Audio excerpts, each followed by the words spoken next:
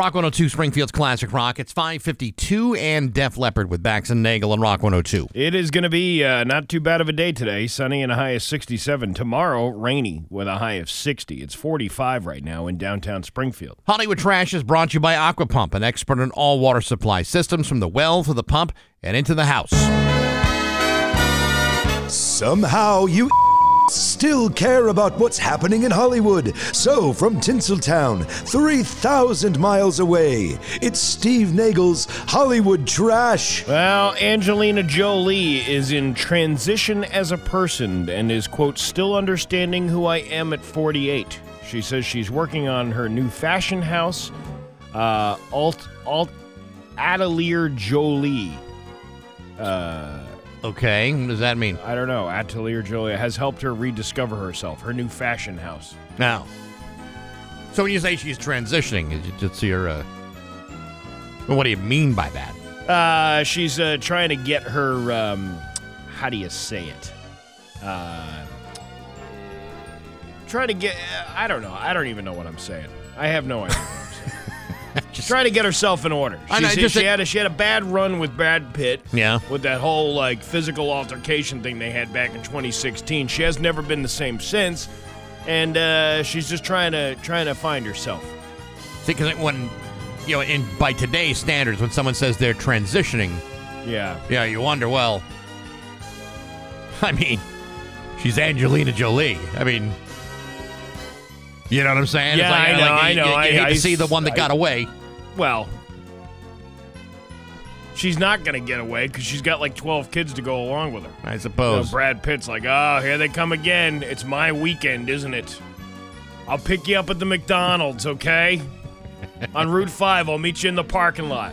She pulls up in like a caravan, and the kids get out, and then Brad's just standing there with a Happy Meal going, I don't have enough money for everybody. It's got like a 1975 station wagon. Yeah.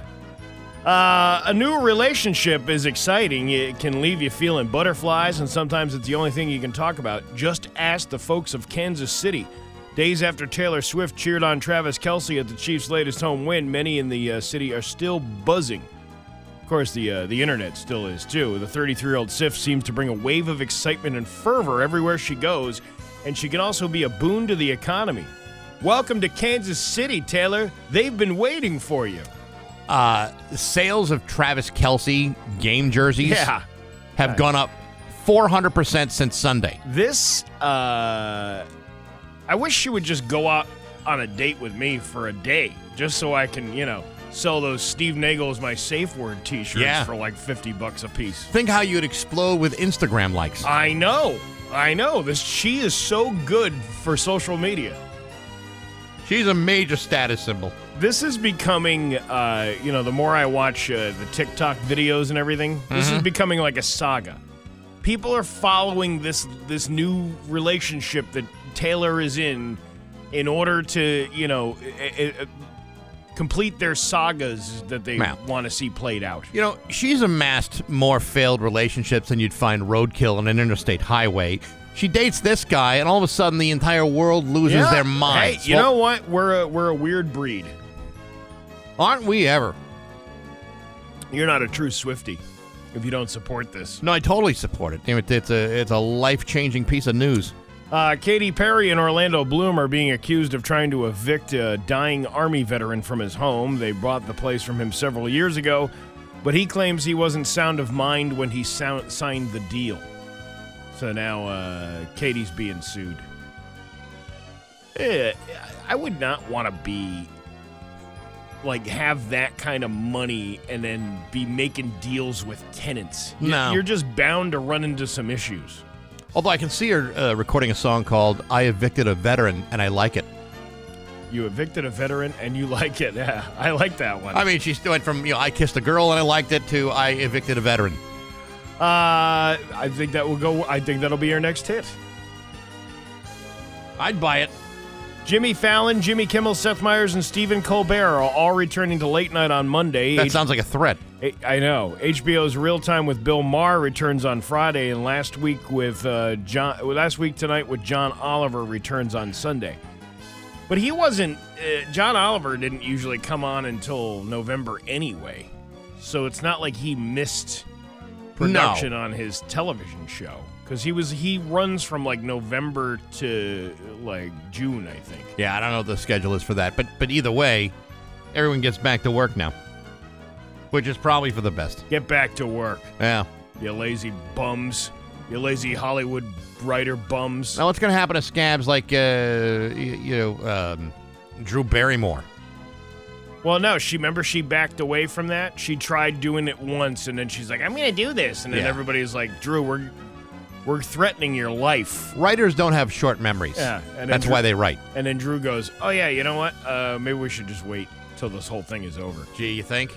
Kevin Bacon wanted to be taken as a serious actor in the 1980s, so he rejected the fame that came with being in Footloose. He says, quote, when I became a pop star, the last thing I wanted to be was a pop star. I had already moved into I want to be a Dustin Hoffman or Robert De Niro. I want to work with Martin Scorsese. I want to do all kinds of great films. You know what I mean? I think in some ways I tried to self-sabotage that piece of myself and my popularity. That was a great movie, though. Which one? Footloose. Footloose? Oh, yeah, sure. I mean, he's been in so many good movies. Did you realize he was also in Friday the 13th? Kevin Bacon was? Yes, he was. What did he play in Friday the 13th? He plays the guy, I believe the actual name of the character is The Guy That Dies. Oh, so he just plays a victim? They were all victims. Well, I know, but he just plays a non-speaking part victim? No, I believe he had a speaking role in which he was a victim. Really? Yeah, I believe so. I had no idea he was in that. Yeah. Are you making that up? Or no, seriously, I read it. Yeah, I read it when we were interviewing that guy. I wasn't even paying attention when we were interviewing that guy. I was just kidding. Kevin says he was very uncomfortable with all the photo shoots and the magazines that came with it. Everything that he dreamed of as a kid gave him self-doubt and anxiety. You're like, I think She's Having a Baby was probably your top film that you did. Oh, without a Remember doubt. that one? I sure do. That was a good movie. Oh, he's been in so many. And according to her sisters, Kim Kardashian plays dirty when she fights. Really? Uh-huh. She must have something to say. Oh, my God. The last time I got this dirty was when Ray J used the employee entrance and clocked in the turd burglar at the back door. And that sex tape you can purchase on YouPorn for $39.95. You ever clock in the turd burglar? I don't know. No, I can't say I have or have. That's against union rules. You're not supposed to punch anybody else in. Caitlin? Oh, I never got that done dirty with your mother, Chris Kim, but I once took a visit to the Boogerly Bumhole. Okay. Known for the wit, charm, and snotty bottom. What are you trying to say? No. We're not even done. Oh, we're not even done? I turned my pork sword into a flesh scrunchie holder. By the way, I'm going to get that pork bomb down. Yeah, right. Yeah. Today. What are you trying to say? What I'm trying to say is I took the poo-poo train to sodomization station. Plenty of parking in the rear, folks. Plenty of parking in the rear. Can I give you a shine? Oh, yes, sir. A spit shine, I hope? That's your Hollywood trash on Rock 102. Wow. You can forget September 15th through October. Bax's View from the Couch, brought to you by Rocky's Ace Hardware. Outdoor Power Headquarters, Steel, Craftsman, Aaron's, plus battery-powered Ego. Hey, good morning, sports fans. How the heck are you? Folks, there are times when a guy has to accept that the window of opportunity has not just gently closed for the passing of time, they have slammed shut. They have been shuttered, covered with plywood, and secured in place with a Stanley heavy-duty 18-gauge nail gun, which I should point out, you can purchase at Rocky's Ace Hardware using your Ace Rewards card to enjoy various discounts at different times of the year. Now, having said that, there are times when the most deluded thinking overlooks the closing of these opportunities, and they keep begging for more. Last week, former NFL quarterback Colin Kaepernick wrote a humble 2-page letter to the New York Jets, offering his services to join the team's practice squad. Yesterday, the letter was posted online by Kaepernick's close friend, rapper J. Cole, and in the letter, Kaepernick suggests that by bringing him into the fold, he could assist in getting the Jets' defense better prepared for the upcoming games on their rigorous schedule. And if by chance there would be some sort of unfortunate injury to Jets quarterback Zach Wilson, he would be more than ready and grateful for the opportunity to fill that position. Well, That's something to consider. I mean, what's the harm in investing in a guy, despite the fact he hasn't played football on any level in 7 years? He'd be on the practice squad, not causing problems, not lying in wait, not wishing all kinds of pain and suffering on Zach Wilson. He would just be there to help the Jets during a tumultuous time in which everybody hates their current starting quarterback. And they could get Colin by signing him to a simple practice squad salary of $20,000 per week. Folks, for $20,000 a week, I'd be willing to join the Jets practice squad with a giant target on my back. Look, I know that Colin Kaepernick is obsessively looking to get back in the game, but after 7 years, Colin Kaepernick is starting to act more and more like Uncle Rico and less than a viable option as a backup quarterback for any team, including the New York Jets, who surprisingly have shown very little interest in putting a delusional opportunist on their practice squad. Because as bad as things seem, Zach Wilson is still a better option. But hey, enough of my yapping. Sports brought to you by Rocky's Ace Hardware. Catherine's been to painting school, and I don't mean some fancy art school. I'm talking about she's been at Rocky's and is a well-trained paint professional. You can get Benjamin Moore paint, cabin stains, and rock-solid service from paint professionals like Catherine at every Rocky's Ace Hardware location. I'm Bax. That's my view from a couch. Rock 102, Springfield's classic rock. Rock 102, Springfield's classic rock. It's 6:13 and AC/DC with Bax and Nagle on Rock 102. Going to be sunny today with a high of 67. Tomorrow, rainy with a high of 60. It's 45 right now in downtown Springfield. Later on this morning, Scott Zolak will be joining us. We'll talk about Patriot football. And Ari Lehman, who was the original Jason Voorhees in the Friday the 13th films. Yeah. The original guy, the first guy that played him. We'll be talking to him after 7 o'clock today. Yeah, he's going to be on. Yesterday we started talking about this story that you had brought up about the school committee meeting that was held on Monday in Agawam. The meeting discussed the committee's decision to rename Robinson Park Elementary School after the town's mayor, William Sapelli. Several signatures have been collected by Agawam residents to overturn the committee's decision. One of those residents was speaking out Monday night at the meeting. There is a conflict of interest on this whole process because Mr. Sapelli is the chairperson. Personal prejudice or favoritism, political pressure, or temporary popularity should not be an influence in choosing a name for a school. The petition to overturn the committee's decision has collected hundreds of signatures. Now, we talked yesterday, and I think we were on the same page on this, that it's one thing to name something after somebody. It's another thing to name it after yourself. And it's also another thing to be on a board that makes that kind of decision. Yeah. And to chair that board, which means you're the one setting the agenda. Yeah, you're the one making the decision in order to change the name of that school. You should kind of either recuse yourself from the situation or just not have it be voted on at all. Right. Or have the decision to change it named after you leave office or after you leave the school committee. That's the part that really gets me, is that it's not like this man has since retired and we're going to honor this guy by naming the school after him because he was a principal here. Was he a teacher? He was a superintendent. Like, he did all these things in that school, and then now he's the mayor of the town. This would be like if Mayor Dom Dom just decided to lose his mind and start naming everything in town after himself. Yeah. Yeah, it's the South End Dom Dom Center now. Right. It's City Dom Dom now. Like he's suddenly naming like the Civic Center after himself, or it's like Stern Square is now the Mayor Dom Dom Park. Yeah, it's the Mayor Dom Dom Hall of Justice. Well, I don't know if I want to be associated with that place. But that was one of the things that I was thinking about too. You think about naming things after people.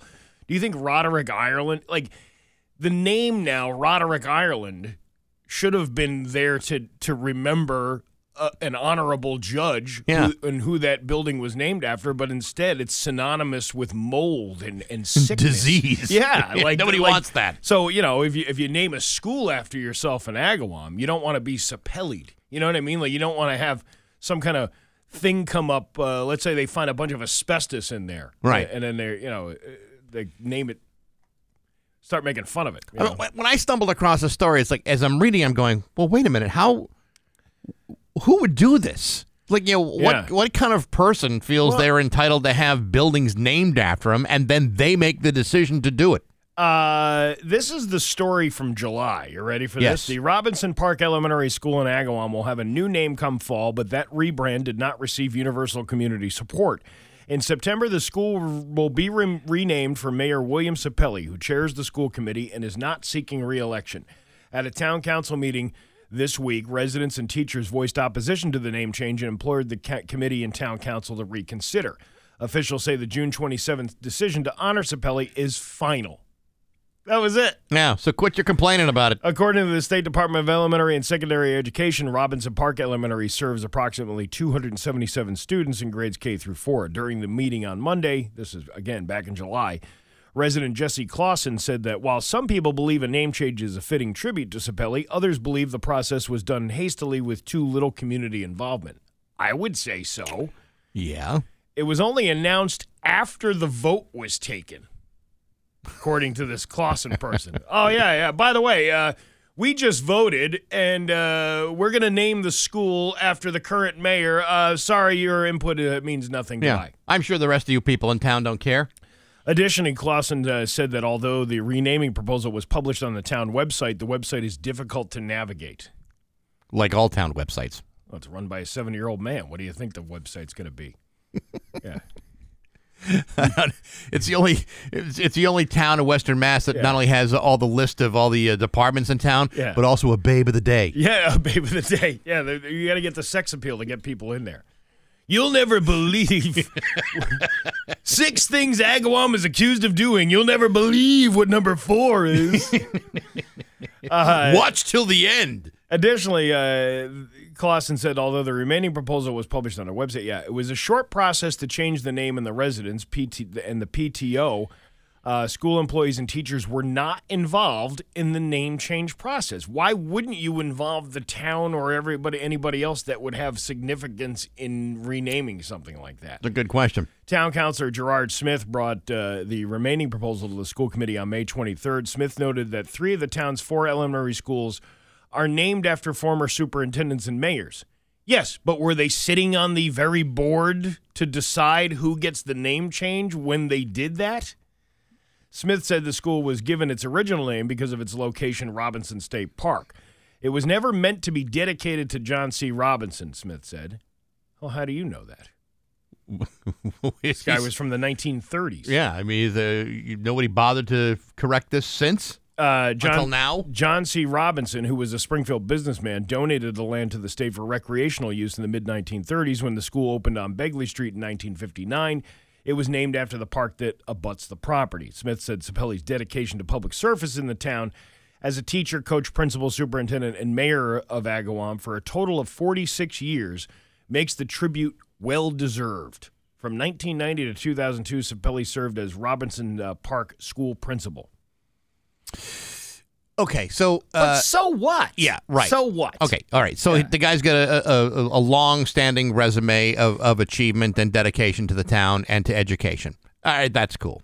But it's a 10-person school committee. Yeah. Of which he would be the chairperson of this committee and probably the deciding vote if, for example, a vote went 5-5. Yeah, like the lady up there in East Hampton. Right. Yeah. So in a situation like this... Let's say it's a split vote. Let's say it goes 5 against 5. 5-4 changing the name, 5 against. Yeah. And the last remaining vote to break the tie is Mayor Sapelli. What do you think happens?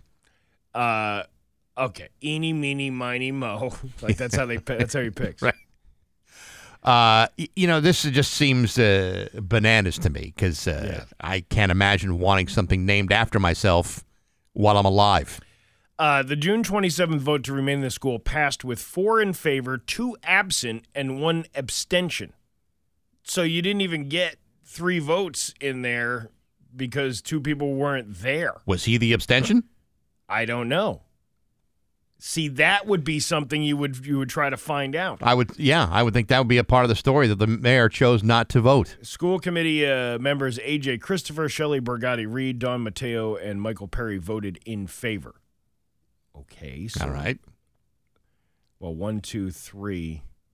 that's only 3. Was he the other 4th one in favor of it? Yeah, I don't know. Clausen said rebanding the school disrupts the school culture teachers have been working to reshape with students. The name will not be the only thing that will change. The RSP way, he said, which uses an acronym which stands for the school's mission to meet goals by being responsible, safe, and polite. In addition, Robbie Marks, a student behavior system, and the Robbie the Eagle mascot refer to the school's original name. The school's principal, Stephanie Harris, said the school is a tight-knit community and will continue to maintain core values while now also honoring Sapelli. When I found out, I gave him a call to congratulate him. I asked if there was anything important he would like to change moving forward. He told us to keep doing what we're doing. Okay. And now that the school is named after you, Mr. Big Shot. Now the fine, proud folks of Agawam. Yeah. I'm sure they're fine with this decision. Oh, I'm sure they're not, because then I found the forum. Actually, somebody alerted us to this yesterday that says Bax and Nagle are tearing apart Agawam Mayor, naming the school after him. I don't think we were tearing him apart. No, I think we were just reporting. Questioning. And then somebody goes, can someone tell me exactly what Sapelli accomplished that was so worthy of his honor? And then this guy goes, I can. He gave himself a raise. You need to have your head examined if you voted for this guy. 70-plus years old and 3 pensions he's milking the town for. Name a school after him? Really? For what? Like Rod said, what exactly has this guy done besides making one hell of a living off this town? And then he hit send by putting his pitchfork on the button. I'm trying. Oh, this is another one. He's the type of guy that lives in town and doesn't turn on his light for trick-or-treaters during Halloween. Now, that's a real man of the people, if you ask me. That's the plain truth. Wow. Don't forget how he made sure he got a pay raise so the second pension he collects from the taxpayers would be bigger, and told the fire department when they wanted a raise that they should go get a second job. Ooh, that's smart. Yeah. They're really getting upset about this guy. Yeah, but those are the kinds of people that show up on forums, and we're the kind of people that read them. Yeah, I actually I really like that. There was one I found in the East Longmeadow forum yesterday. It was a guy complaining about the Rotary in town. Yeah, that thing's been around since the 1970s. I used to know the shortcuts through in and there. It's really funny. I'll have to read it later. But these people are upset. They don't want this to happen. Well, but it doesn't matter what you want. It's going to happen no matter what you feel. I think this is going to change at some point. It's 6:24 on Rock 102. Bax and Nagle on Rock 102. Like I said, Scott Zolak coming up after 8 o'clock. We'll also talk to Ari Lehman, the original Jason Voorhees from the first Friday the 13th movie. That's cool. Very, very cool. We'll also have tickets to Oktoberfest and the Keyword to Cash coming up after 8 o'clock today, too. All right. Do you want to laugh now? Sure. Sure, why not? It's Bax and Nagle's Joke of the Day. I'm funny how? I mean funny like I'm a clown, I amuse you? On Rock 102. I make you laugh? Springfield's classic rock. All right, this guy's walking down the street, right? Yes. Happens to notice that he's standing right next to an adult shop, if you know what I'm saying. Okay. Those with the toys and all that stuff. And then it says, we have something for everyone on the sign. So his curiosity piqued. He walks in the store. The shopkeeper greets the man and offered a variety of toys. The man said, I'm married, but, we really don't do it all that often. And the shopkeeper goes, I got just the thing for you, pal. A couple of moments later, he arrives with a box. The man looks in, sees a big frog. He's like, are you messing with me, frog? The shopkeeper goes, no. This is a special frog, and it's well-trained to give oral pleasure for you, okay? Okay. It's a frog. Right. Right? Yes. And in fact, if you're not satisfied, you can bring it back tomorrow, and I'll give you all your money back. The guy goes, okay, well, what the hell? Pack it up. Later that night, about 3 a.m, his wife is awoken by a lot of ruckus in the kitchen. She goes into the kitchen to find her husband with the large frog, and she goes, what the hell is going on in here? And he goes, well, if I could teach this thing how to cook, you're out of here tomorrow. The frog's doing a better job than she is. Hey, I think you got a frog in your throat. Whoa. Bax and Nagle in the morning on Rock 102. Springs.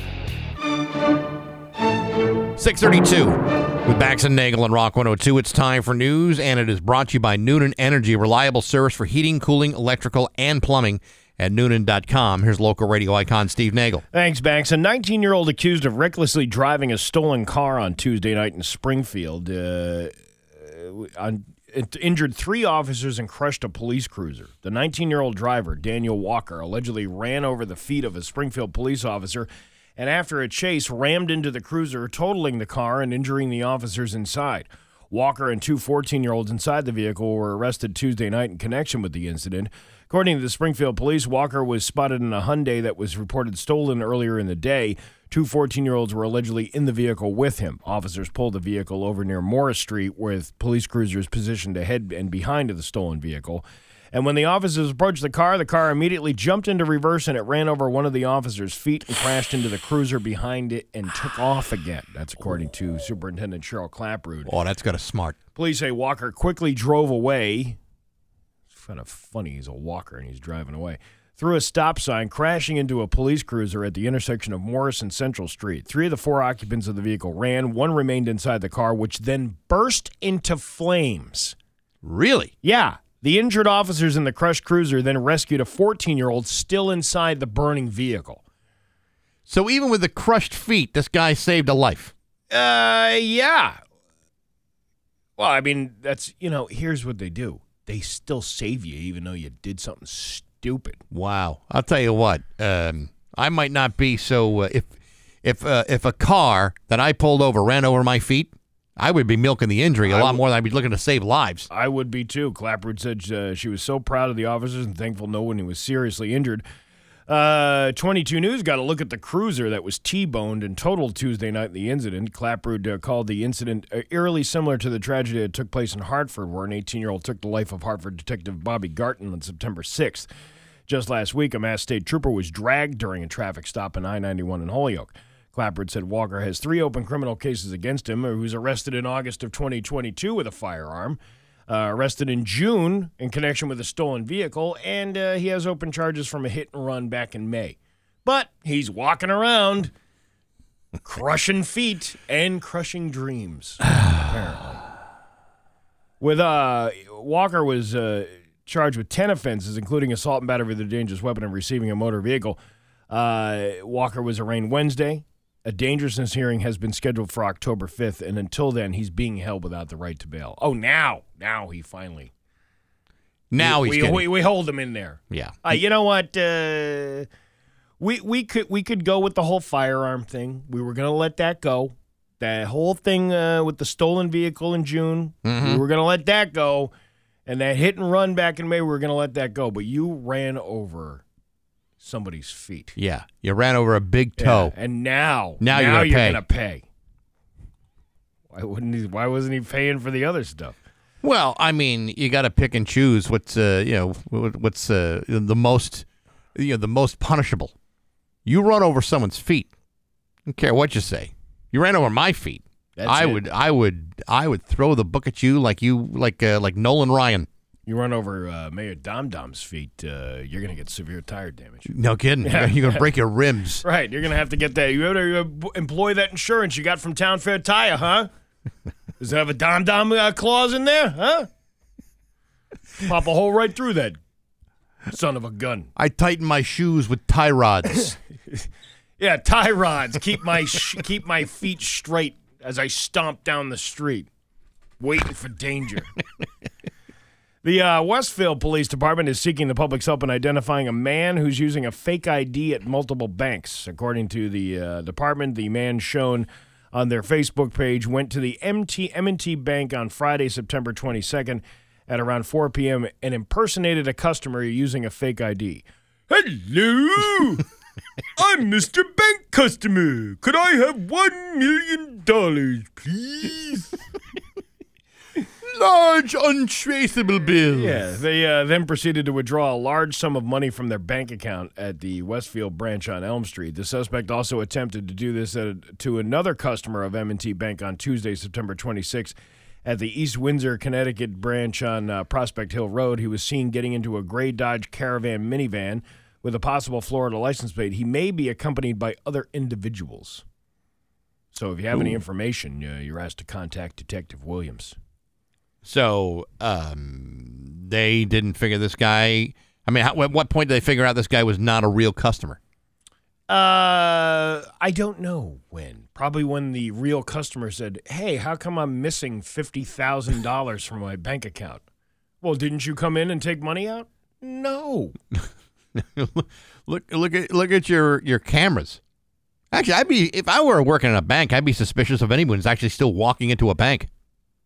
I've walked into a bank before.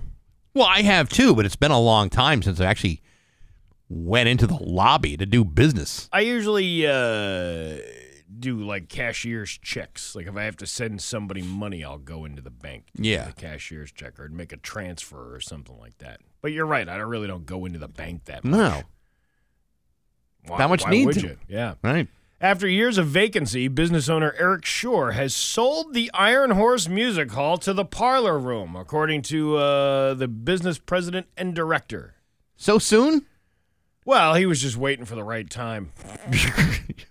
You mean when the court ordered you to start selling some of these things? Yeah, we both wanted to see the legacy of the Iron Horse continue, said Chris Freeman, executive director of the Parlor Room. It's been this incredibly important place in Northampton and allowed Northampton to, I keep saying, punch outside its weight class in terms of the music industry. I would be using that phrase all the time, too. Punch out? Punch outside its weight class. Yeah, I like that. You know what? He's stuck on. That's what he says. He says, I keep saying punch outside its weight class in terms of the music industry. We should be saying that. Yeah. I'm going to punch outside my weight class here, Bax. I'm looking to punch out by 10 o'clock today. This is good news. You know what? Because the Iron Horse is a cool place to see a show. Always has been. But then so is all the other venues that Eric still has not yet unloaded. And it would be a shame to see these things continue to not be used simply because you just don't want to use them. You don't want to use them. I mean, these are properties that are important to the city's culture and have been for years. The purchase of the Iron Horse includes a full liquor license. All the booze is gone, though. That's fine. They can restock the shelves. It's the license that's the most important part. The Iron Horse name and business assets. Freeman declined to disclose how much everything cost. The building is still owned by Central Chambers Realty Trust. The Parlor Room, which became a nonprofit in January, signed a lease on the space for up to 15 years. Well, that's a good positive thing. That is a good thing. Lease. The sale comes days before Shore has either to sell his liquor licenses or reopen his 5 music and nightlife venues under specific conditions per an agreement he made with the Northampton License Commission in May. Well, yeah, maybe he'll sell them all off before the day's over. Well, I got to tell you, the court is ordering for that to happen. The Parlor Room, considering it's a small venue, has been booking shows, consistently, some really good ones, in fact. So to have a bigger venue to play around with, maybe even more than one, would be terrific. Shore has not responded to repeated requests for comment. Reached by phone in August, Shore declined to comment on the status of his businesses, telling Mass Live, "You'll know soon enough," before hanging up the phone. Then he got in his silk bathrobe and started playing Sister Christian. Motorhead, what's your price for flight? Yeah. I could see him doing that. Yeah, sure. I could see him doing that. Why not? Hey, the Big E had like 3 or 4 other fights. Okay. And they were on the Springfield MA Sucks Instagram, they were labeling it episode 1 through 4, and one was like, oh, this is Holyoke Day, this is Chicopee Day. And they got it on there. So, that's something to look at if you ever wanted to, entertain yourself for a little while. Play the numbers. It's really not that many fights when you think about how many people going in and out of the place. No, there really isn't. Yeah. I'm trying to get some good news for you. There's a guy who went to jail for rape. I don't even really want to talk about it. That's good news that he's on, going to jail, but it's not heartwarming news. It's not something I want to either joke about or even talk about. Have you got your Halloween costume picked out yet? Looks like you don't really need that anyway because you're not doing the party. What you're doing, yeah. No, I won't be hosting the Halloween party, the Rumble Seat this year. Yeah. For whatever reason, they thought it should go to you. And that's fine. Really, it's quite fine. But yes, I have picked out a costume, and no, I'm not going to tell you what it is yet. You know, I saw a video on TikTok of there's this guy, I don't know what, he does like a lot of Massachusetts videos, and one of them was him driving with a woman in a car, and they're driving past the Christmas tree shops, which has now turned into a Spirit Halloween. Did you see that? Yes. It's like, oh, it's a and the lady, you can hear the lady like almost crying in the background. It's a Christmas tree shop. Now it's been returned to a seasonal pop-up. No, that's what she's crying. She's like, it's a Spirit Halloween. I used to love that store when it was the Christmassy one. Hey, anyway, a state trooper in Washington State just posted a picture after someone was caught using the carpool lane with a Halloween mask strapped to the passenger seat. They looped it around the top and draped a vest around the seat to make it look like a person. But unless you only glanced, it wouldn't fool anybody. We found the mask online. Spirit Halloween does sell it. It's a white mask with a glowing orange wires across the mouth, so it looks like the lips are sewn shut. Ew. Yeah, the driver was cited for a high-occupancy vehicle lane violation. In Washington, that minimum fine is $186, or if it's not your first offense, $336. Ooh. For a $20 mask, you just got yourself a $386 fine. Yeah, that's not cost-effective. Really, is it? No. Have you decided what you're going to be dressed up at the rumble seat? No. I asked my kid yesterday, I'm like, what do you think? Mr. Clean all the way. That's what I get. I could do that, but then I'd have to shave my facial hair. You wouldn't have to shave your beard. No, you wouldn't. Just wear the white pants and the white shirt. How can you do that? Mr. Clean was a clean-shaven man with an earring. All right. Well, then let's say you're Mr. Clean who gave up on life. Okay. And then just put a Rock 102 shirt on and say, here I am. Right. Working at a radio station. Right. Yeah, that cleaning business never really worked out for me. I could have made millions, but, I signed half my stuff away to... As soon as I created that magic eraser, everything went to hell. That was my idea, the magic eraser. I came up with that. Yeah, it erased everything. Yeah, and SC Johnson Wax. Mr. Johnson comes in. Yeah, well, I got a Johnson for you, Mr. Johnson. Your Pioneer Valley forecast today going to be sunny with a high of 67. Tomorrow, rainy with a high of 60. It's 45 right now in downtown Springfield. I'm Steve Nagle, and that's the news on Rock 102. Oh, yeah. Do your job! Rock 102 is your home for New England Patriots football all season. 102 Springfield's Classic Rock. It's 6:51. And Bad Company with Bax and Nagle on Rock 102. Going to be sunny with a high of 66 today. Tomorrow, rainy with a high of 59. It's 43 right now in downtown Springfield. Well, I was just going to mention real quick that this Sunday, the Patriots taking on the Dallas Cowboys. You'll hear that game right here on Rock 102. Pre-game starts at 1:30. Kickoff scheduled for 4:25. Bob Sochi and Scott Zolak bring you all the play-by-play action. Scott Zolak will be joining us after 8 o'clock to talk about that game and some other stuff. The Patriots play here on Rock 102. Couple of things. We're going to the Big E today. Yeah, it's a staff outing. What? Who decided that was the morale builder? Hey, you know what? Let's get out of this stinky, moldy building and shove you in a 156-acre land with stinky, smelly people. We're going to put you in a place where you get to spend money on you. Yeah, this is all you. We might buy you some. Oh, they give us the money for the parking at least, anyway. Well, that was very nice of them to do. Another thing I'm just reading here on Mass Live, the Parade of Big Balloons canceled again this year. Because of the helium? Because of the helium shortage. As the world faces a continuing helium shortage, Spirit of Springfield President Judy Matt on Wednesday, in response to questions from the Republicans, said, "We are investigating future options with the long-term goal to have Springfield's own Cat-in-the-Hat balloon float down Main Street once again. The 1.5-mile parade route down Main Street would require $30,000 worth of gas at today's prices. The Cat in the Hat alone would require $7,000 in helium. It's a lot of gas. That is a lot of gas. That's if you could get it, she said. The price is not going to go down as long as it's scarce. Matt said she has another event for Thanksgiving weekend in the works for 2024. The most recent parade was before the pandemic in November of 2019. Helium is the second most abundant element in the universe, but not on Earth. The noble gas is rare and non-renewable resource. The world has gone through helium shortages for years, most recently because of the ongoing Russian war on Ukraine. Supplies are often allocated to medical uses first. So then it goes to... There was if there was one person that I know that would have the ability to convince somebody to go into space to get extra helium for the balloon parade, it would in fact be Judy Matt. I think she's got that. She's so convincing to people. Like when Judy needs help, people will go to great lengths. And if that means someone sends a rocket to God knows where to get a bunch of space helium, she's the lady to do it. I don't know. I think Dom Dom could take one breath in of helium from outer space and blow it back in. He's the kind of guy that can breathe in helium and it lowers his voice. Why don't we send Bud Williams in there? He always sucks the air out of the room anyway. I don't think Bud can handle all that helium.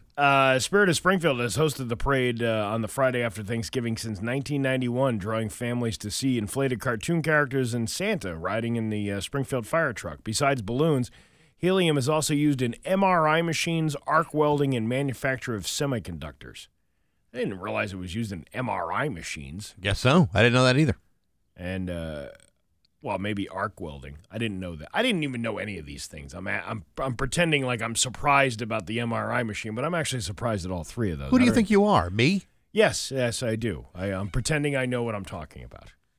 Oh, yeah, the MRI machines. And then I start making up this whole thing about MRI machines and how they use helium. There shouldn't be two of us trying to do that. Well, that's how they lift up the machine. They put the helium inside, and it just floats up to the top of the room. Like the Cat in the Hat on Main Street. Or like a fizzy lifting drink. Yes. Yeah. Now you get nothing. But too bad for the parade of balloons. Well, maybe one of these days they'll be able to bring it back and we'll get back on track again. Because I hate to see Judy Matt have to cancel things. That's just not her way. Yeah, I don't like to cancel anything. But you know what? She does come up with some good ideas. So maybe whatever this other thing she's got in the works might be blowing everybody away. All right, we'll see. Coming up next hour, Ari Lehman, the original Jason Voorhees from the Friday the 13th movie franchise. Ooh. Really interesting stuff. He's coming to Holyoke, and we'll tell you more about that in just a few minutes. It's 6:56 on Rock 108 Staples. And now, Bax's View from the Couch, brought to you by Rocky's Ace Hardware. Outdoor Power Headquarters, Steel, Craftsman, Aaron's, plus battery-powered Ego. Hey, good morning, sports fans. How the heck are you?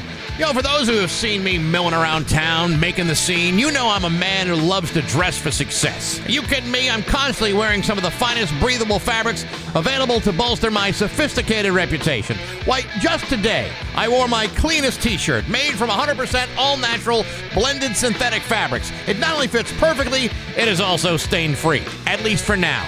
Why am I telling you this?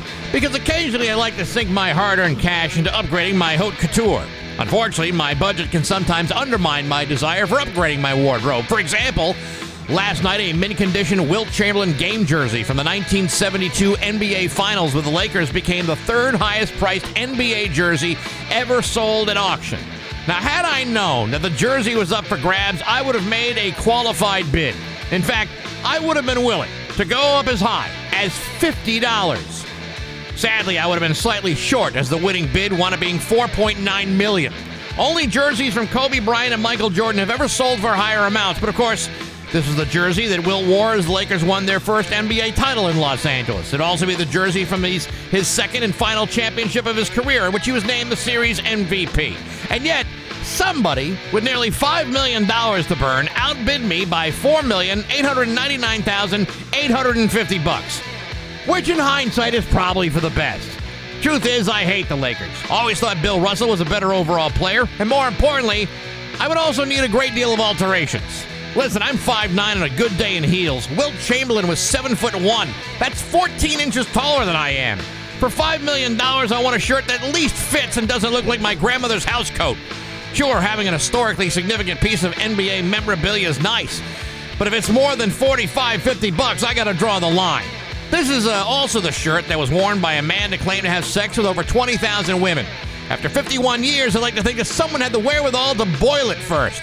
So that thing's probably smeared with more DNA evidence than Maury Povich's collection of cotton swabs. And if that's the case, it definitely ain't worth $4.9 million. But hey, enough of my yapping. Sports brought to you by Rocky's Ace Hardware. Go to the Big E? First go to Rocky's, the official hardware store of the Big E. Buy your Big E tickets, and when you get to the Big E, ride the giant slide. The Rocky's Ace Hardware giant slide. Good people, rock-solid service, and a very big slide at Rocky's Ace Hardware.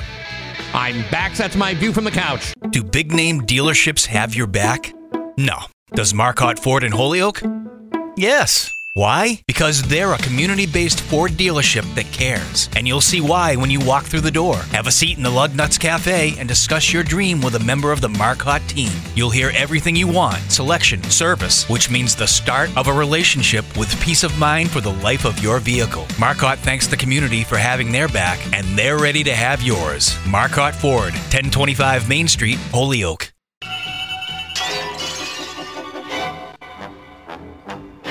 Rock 102, Springfield's Classic Rock.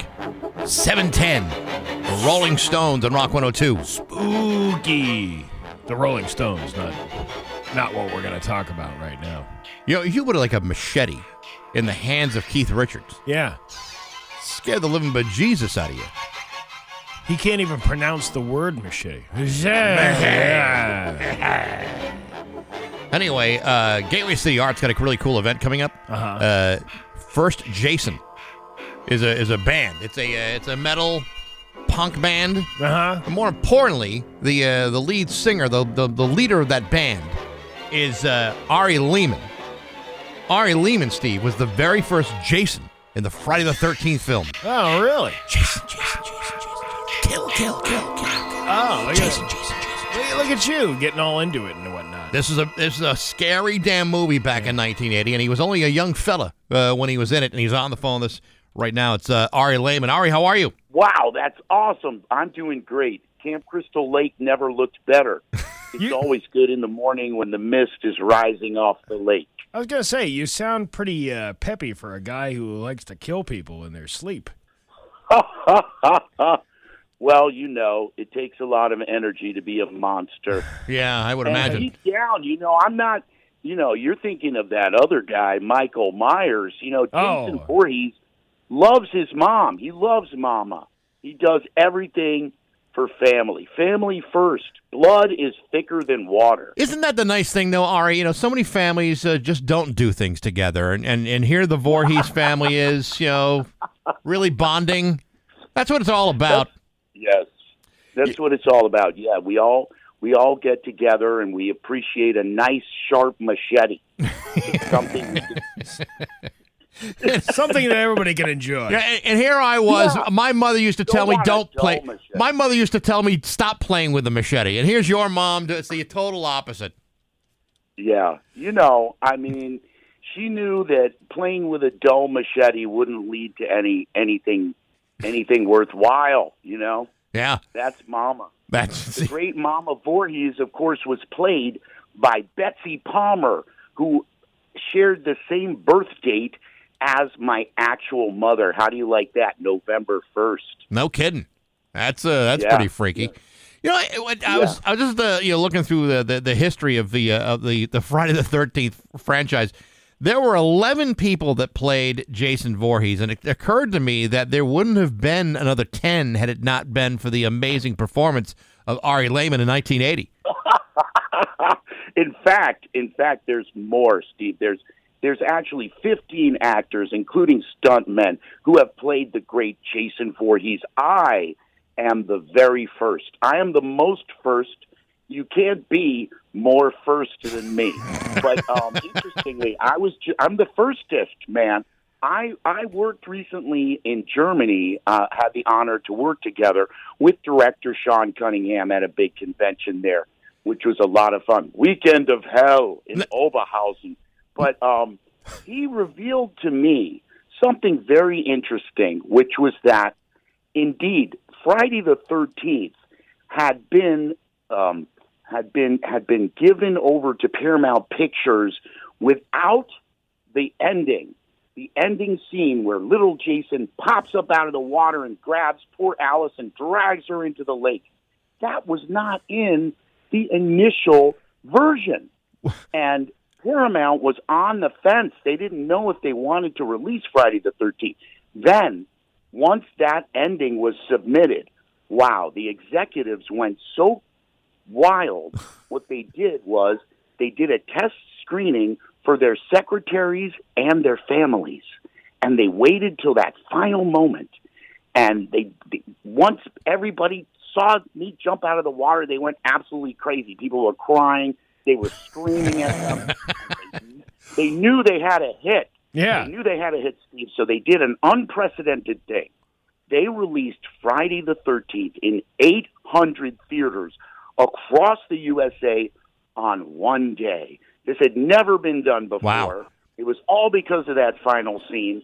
And, I think that speaks to a lot to the success of this classic horror film. Now, was there like a plan B, like a show-stopping musical number, dancing? I mean, anything? Yeah. I love it.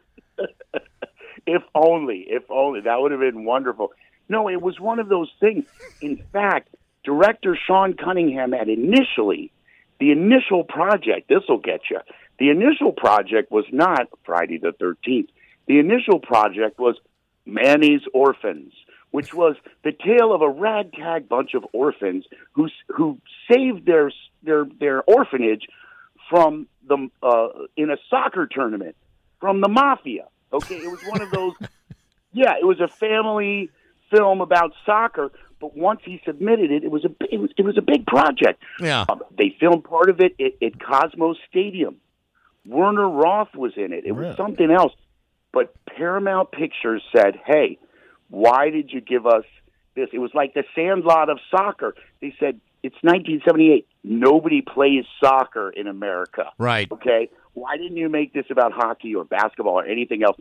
So that's when they turned to Sean and said, hey, give us something else. Give us a horror film. And thus Friday the 13th was born. Yeah, give us something with a more plausible plot line, like a child with a machete killing people. Yeah, that always works. Well, it's interesting. Initially, that scene was where little Jason comes up out of the water was a dream. It was a dream sequence. That is what the writer had initially thought. Now, when I got to the set, Sean Cunningham had told me my character got his revenge. So I felt very, betrayed. I said, hey, you said I get my revenge, man. So the way I played it was that little Jason wasn't a dream at all, but he was real, and then he had somehow reanimated from his mother's death and came for revenge. And the fans, I feel, the fans agreed with me and my interpretation. When they saw that little muddy child come out of the water, they forgot the rest of the movie was about Mom and Alice and the scantily clad counselors. Yes, the very scantily clad counselors. And you talk about musical numbers. Yeah, well, that's what I'm doing now. I mean, I've taken this whole idea about Jason and Mama and the whole experience of being Ari Lehman, the first Jason Voorhees, and I've made it into a band, and that is First Jason. And we're doing about 200 shows a year now, all over the country. Not only that, we recently performed for 3,000 people in Manchester, England. Wow. And, Tim Capello, the sexy sax man from Lost Boys, was there, and Corey Taylor from Slipknot was there. And,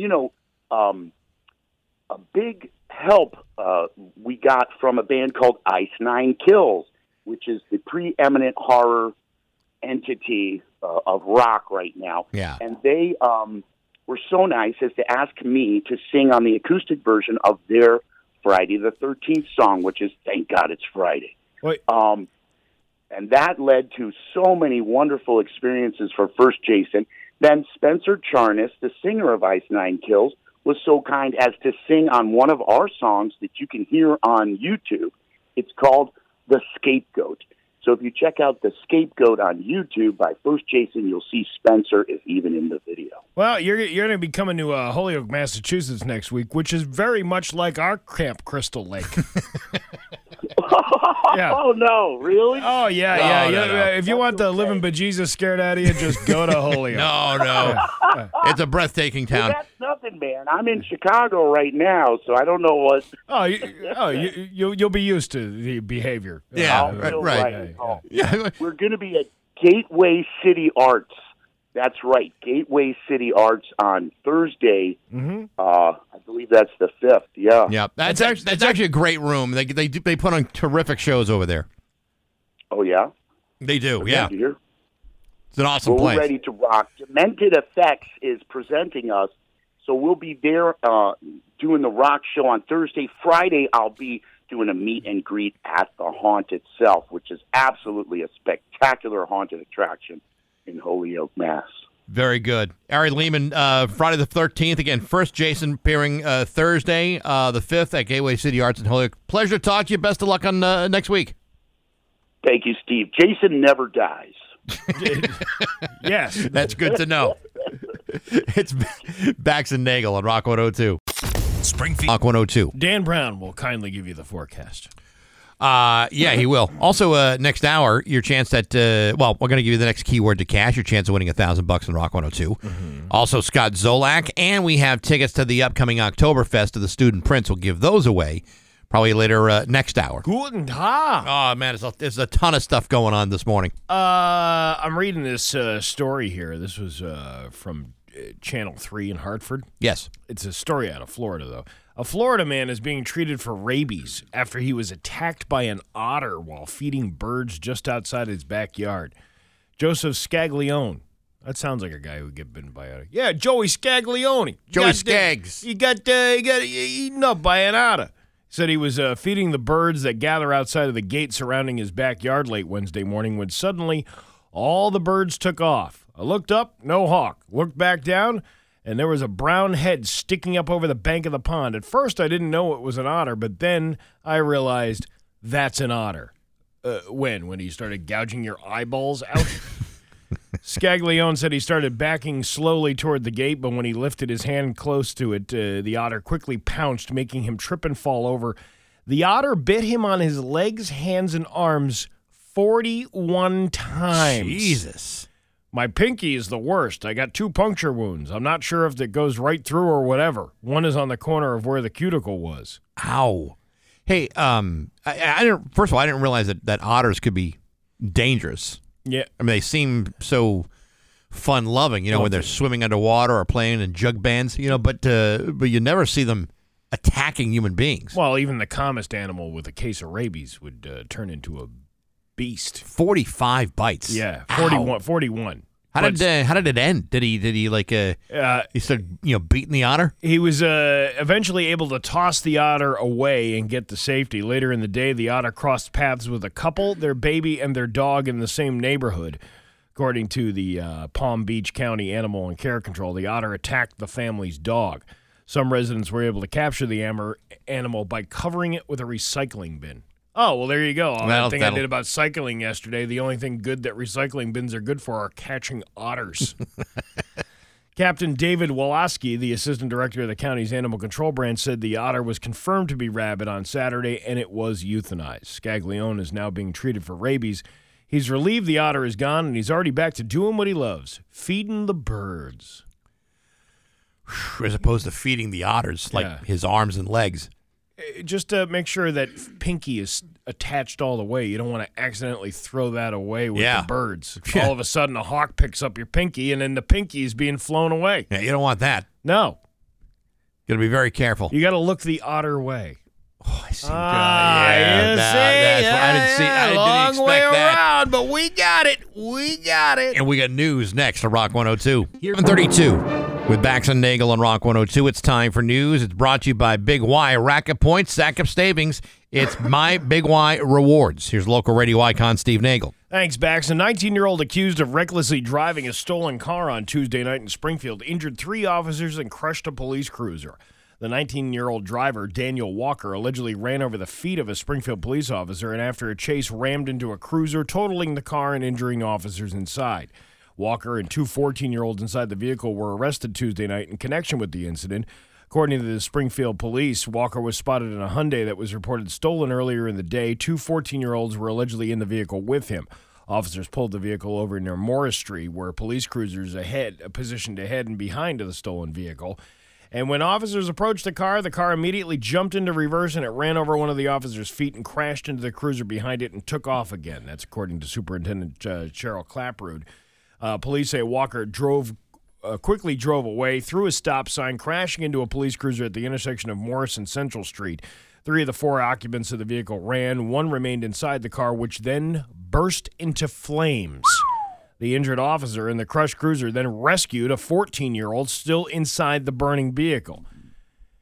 Clapperud said she was so very proud of the officers and thankful no one was seriously injured. You did this story last hour, and I've had some time to really think about what's going on here. Mm-hmm. You have any idea? Do you think this kid, this 19-year-old kid, had any idea of what a situation like this is going to do to his insurance premiums? I don't think he cares. Are you sure? Because the surcharge is going to be outrageous. You think so? Yeah, and he'll be paying for that at least, 6-7 years? Yeah. He's never going to get into that, be underneath that kind of debt. 22 News sent their crew over to take a look at the cruiser that was T-boned on Tuesday night. Oh, my God, it was all smashed in. That guy's feet are flat now. He's got flat feet. He's going to have to go to physical therapy for that. Yeah, usually flat feet are usually what, is like the bottom of the foot. It's not usually the top of the foot. No, he's got one of them feet like Wile E. Coyote now. Yeah, now it looks like a swimming fin. Right. Clapperud said Walker has already 3 open criminal cases against him, yet he's still on the street crushing cruisers and running over feet. If I were his insurance agent, I wouldn't even answer his calls today. This is the thing that gets me about this, and I think this is what Dom is talking about. It's not that this guy has already got 3 open cases against him. Yeah. And it's not like 3 cases like, oh, he was caught stealing something from a CVS or, like something like shoplifting or something like a minor charge. Right. This is a gun charge. He was arrested in August of 2022 with a firearm. He was arrested in this past June in connection to a stolen vehicle, and he has already opened charges from a hit and run back in May. And yet, well, we can't keep locking people up. Well, you can't keep letting people go either. Well, that's the thing. I mean, that's where I can see the, releasing people back to the street. Whereas, okay, well, you shoplifted from a CVS. You still got an open case from a year ago for spray painting on the city sidewalk. Right. You know what I mean? Like that's the kind of thing that you probably wouldn't put somebody in jail for. As opposed to somebody who's he's got an open case for a firearms case from last year, the June connection with the stolen vehicle, and then the open charges from a hit and run in May. I don't know the law all that well. I know what I'm supposed to do, what I'm not supposed to do. I know right from wrong for the most part. But why can't the courts assess dangerousness at the time that they set bail? Why do we need like a separate dangerousness hearing in order to determine whether or not someone should be allowed to have a low bail so they can get out and commit worse crimes? You know what? I'm not going to answer that question because I don't understand how the process works. Well, that's why I'm asking. Yeah. I'm not sure, even after doing these kinds of stories for years, I'm not sure I understand the process, because it just seems to me if you got a guy with a gun charge and it's open, it shouldn't be a matter of, whether he can pay bail or not. It was a gun charge. If you're not going to take a gun charge seriously, depending on what the charge is, then what's the point of any of this? Well, you're not. Who are you protecting? You're protecting nobody, because there's going to be more victims, including a cop, and now it's got a flat foot. Yeah, he's a real gumshoe. Oh, I see what you did there. Yeah, see what I'm doing? I'm trying not to make fun of the guy who got his feet rammed. No, that's got to really sting. But I'm just saying, it just makes no sense that a guy like that would be available to commit more crimes. It's part of the criminal repurposing program. Well, your program stinks. All right, who's got some experience out there with stealing vehicles and hit and runs? Yeah. Mr. Walker? Oh, I'll step right up. We need you to run over a cop's foot and speed away and destroy a cruiser. You got it, boss. Done, boss. I did it. Wow, he's a real go-getter, that kid. Yeah. He's really going places. Yeah, if he gets picked up in Hartford one time, I was getting a job outsourced. It went down to Hartford. Okay. Robbed a liquor store. Yeah. Police in Westfield are asking for your help in identifying a suspect. On Friday, the suspect was found to be impersonating a customer with a fake ID at the M&T Bank on Elm Street and withdrew a large amount of money. Police said the suspect also tried to do the same thing at another M&T Bank branch in Windsor on Tuesday. In that incident, he was seen driving a gray Dodge Caravan with possible Florida plates. Anyone with any information is asked to contact the Westfield police. Hello! My name is Mr. Johnson. I would like to withdraw a large sum of money, please. Can I see some form of ID? Well, here's my ID. Sir, you don't look like anything like this picture.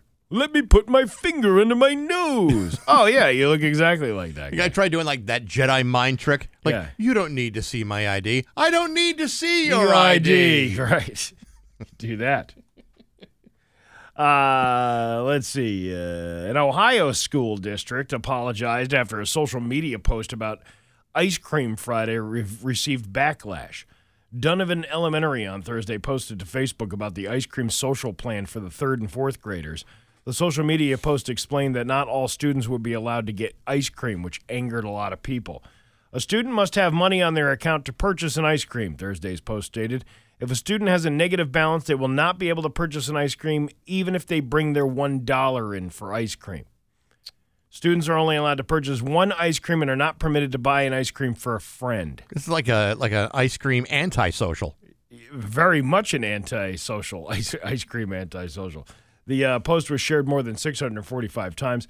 I checked the page out myself so I could read all the comments, and I was just shocked at what I read and how many people were outraged, said Julie, a parent of a 3rd grade student. Nyosia King, who also owns Ms. Jade's Soul Food restaurant in town, saw the post and called the school because she wanted to help. So I reached out to the school. I prayed before I reached out to the school, and I'm like, Lord, let me talk to the right person because I know they're getting thousands of calls.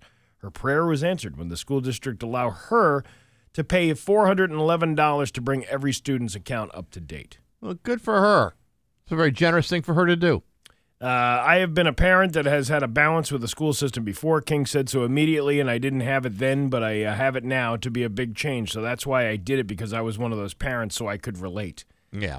How sad is it in this country that we have to have the help from the public on top of your tax dollars to feed children in a school? Yeah, it is sad, but I mean, what's even sadder is that sometimes schools are the only form of nutritional of intake a kid gets in some places. Like that's the only good meal they get all day. Otherwise, it's like dinner's like a half-eaten bag of chips. I mean, bless this lady for stepping up and taking care of the lunches, but come on, man, $411 was the amount that you were holding back ice cream. And kids can be cruel. When I was a kid, I told you that the ice cream man used to come to we lived on a corner lot, and they'd stop like right in front of my house. Yeah. So every kid in the neighborhood would pour out of their yards and go to my front yard to get ice cream from this guy Ronnie Pelagi. Ronnie Pelagi. Was this the station wagon guy? No, we never figured out what that guy with the station wagon's name was. But Ronnie Pelagi had his name all over the truck. Ronnie Pelagi's ice cream. Yeah, Ronnie Pelagi's ice cream. Gotcha. Anyway, there were some kids that could afford the ice cream. There was only a couple kids that didn't have the money to get the ice cream because the parents didn't have the money to give them or didn't want to give them. And of course, every kid that had the ice cream was like, right in their face, like, we got ice cream. You don't got no ice cream, and we got all the ice cream. We got ice cream, and you didn't. That's right. Yeah. It's like that old Eddie Murphy bit. You ain't got no ice cream. Because your daddy's on the welfare. That thing. Your daddy's on the welfare. That's how it was. My sister, two of my sisters got into a fight when they were younger because one of my sisters would do this. Like if everybody got candy, she would save hers and then wait until everybody was done with the candy and then walk out, and she just did this. I got M&Ms and they're so good and blah, blah, blah, blah. That prompted a fight in which my second oldest sister pretty much threw my middle sister off a second-story deck, and she broke her arm in the bushes over a bag of M&Ms. Over a bag of M&Ms? Over a bag of M&Ms, yeah. Well, to be honest, your sister was being overly aggressive with the bag of M&Ms. Well, I mean, if you're going to tease people like that, you totally deserve to be taken out, as far as I'm concerned. Those are fighting words. When you're like 11 and 12, man, that's and you say, I got M&Ms and you don't. Hey, man, it's the 80s. Yeah. We're going to kick your ass. Wow. Yeah. That is aggressive business right there. Yeah, we had some pretty good times in my house growing up. Really? I would have thought the Nagle bunch would have been a happy-go-lucky family. Did I ever tell you about the time the confused neighbor came in and we all thought we were going to get killed by him? No. Yeah, he was the old man from across the street. He was Mr. Malucci. Mr. Malucci lived across the street. Okay. And Mr. Malucci's dad, who was probably in his 80s at the time, just walked into our house and was speaking Italian. It was sad because the man had dementia. He must have had Alzheimer's or something. Right. So the guy was confused of where he was. Like I was from Italy, and here he is. Now he's in New Jersey. Ooh, how did I get here? But that was like a scary thing. Like we had to bring him in, and my mom, my dad was threatening to kill him.